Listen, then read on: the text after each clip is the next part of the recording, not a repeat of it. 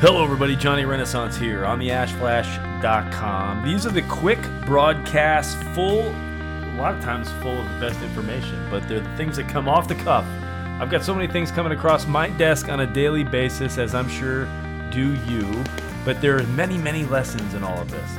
And I just got an email from LinkedIn, and it was, God, there was just a ton of stuff. Sometimes it just hits you just right, like my creative mojo's flowing, I'm focused, I'm working, I'm having a good day, and something hits and you think, man, I gotta share this with everybody because this is important. This is important. These are important concepts. So I'm talking about a few different things. The first thing I want to talk about is your email communication. All right, do not underestimate, first of all, not just your email communication, but all of the words that you use on a daily basis. Your words, my friends, are far more important than you think they are, than you think they might be. They are so important because interested buyers, if you're a salesperson, if you're a company trying to get the word out and the messaging out about your products and services, interested buyers want to consume your content. They want to consume your information. You know why? Because they are looking for reasons to buy your stuff. But if you don't give them reasons because you buy into the idea that less is more and, I don't want to scare people away with too much writing and too much copy, you're going to lose customers.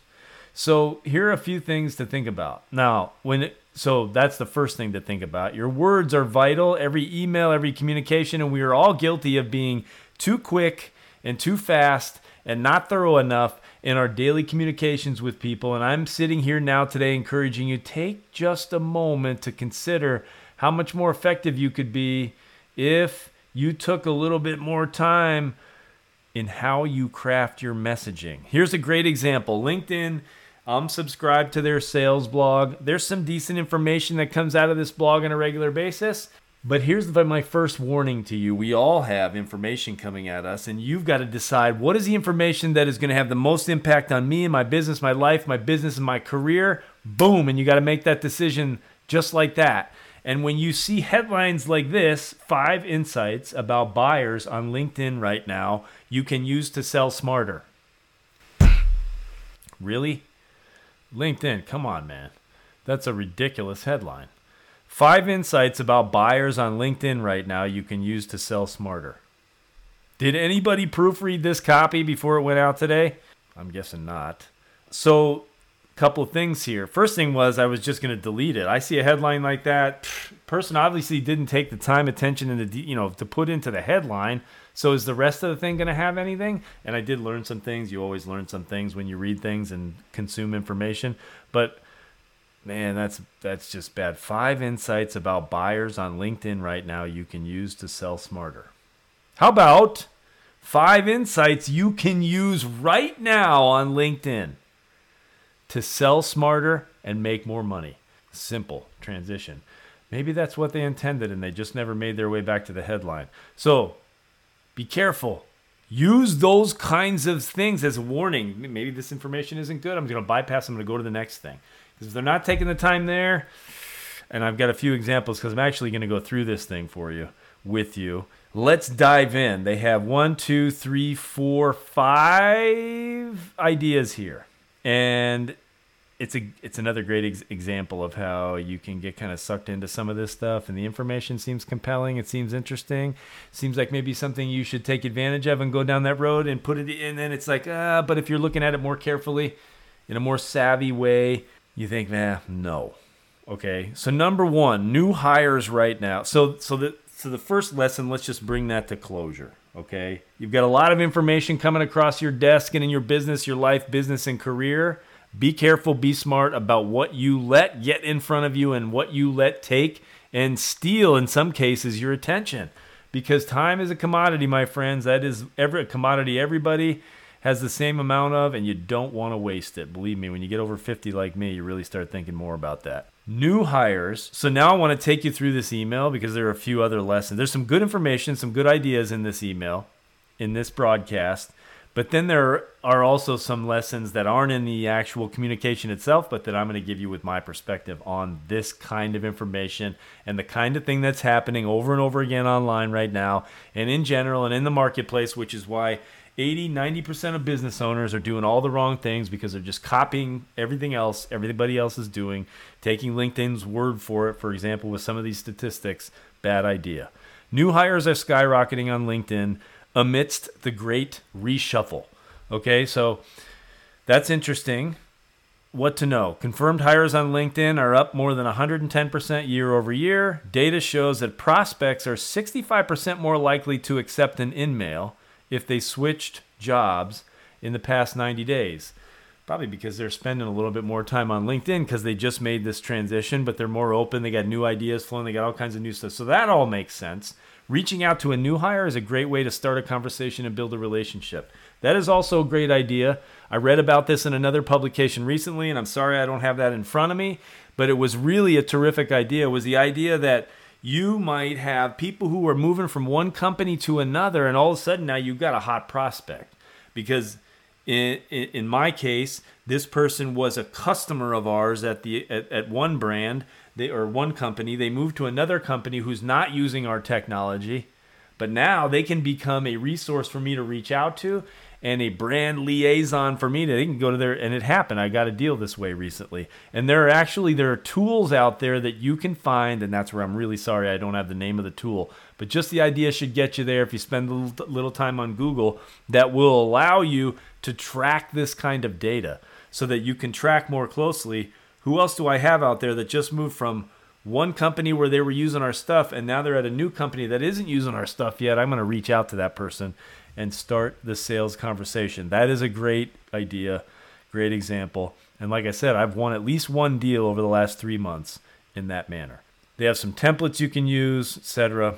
Not going to go through all that. Number 2, first-line worker engagement is growing fast. So what that means is that all of the first-line workers and hourly workers that typically haven't been on LinkedIn are now on LinkedIn, and that group of people is growing at 2.9 times the rate of LinkedIn's usual membership. 54.8% of new signups on LinkedIn are now first-line workers. So my first thing is just be aware of that, because and that's where they're going to get into. Well, I want to get ahead of myself. Just be aware of that, because not all of these people are the kind of people you want to connect with. All right. They're just out there looking for work, looking for jobs, burning through LinkedIn. And, those are not the kind of connections that are going to help you get anywhere. So be careful with that. What they are suggesting you do is rethink the idea that LinkedIn is only for white-collar professionals. First-line workers are using LinkedIn to look for jobs, connect with others, and learn more about solutions and providers. So, okay, that's fine as long as you've got a first-line worker who you think is a good connection, a network relationship that you can leverage for your and their benefit. Otherwise, I think you probably have a lot of folks who are just online on LinkedIn looking for work and mucking up the works for the rest of us that have been on LinkedIn for 15 years, putting the time and effort into this process since the beginning. Number 3, buyers are paying more attention to their feeds than ever. Actually, let me go back to number 2 because there's one more point.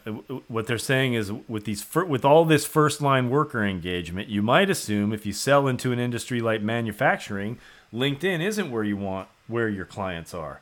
The insights suggest their recent insights and all their data otherwise, and if you start now, you'll gain an early adopter's advantage. Well, maybe if you're talking to the right person inside the company, but that's a big blanket general statement that's almost worthless at that point.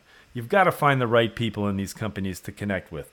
Do your odds increase because you have more first-line workers in the database? Maybe, but it really, really depends. So that's just kind of that's pretty weak. Number 3, buyers are paying more attention to their feeds than ever. All right, big, bold statement.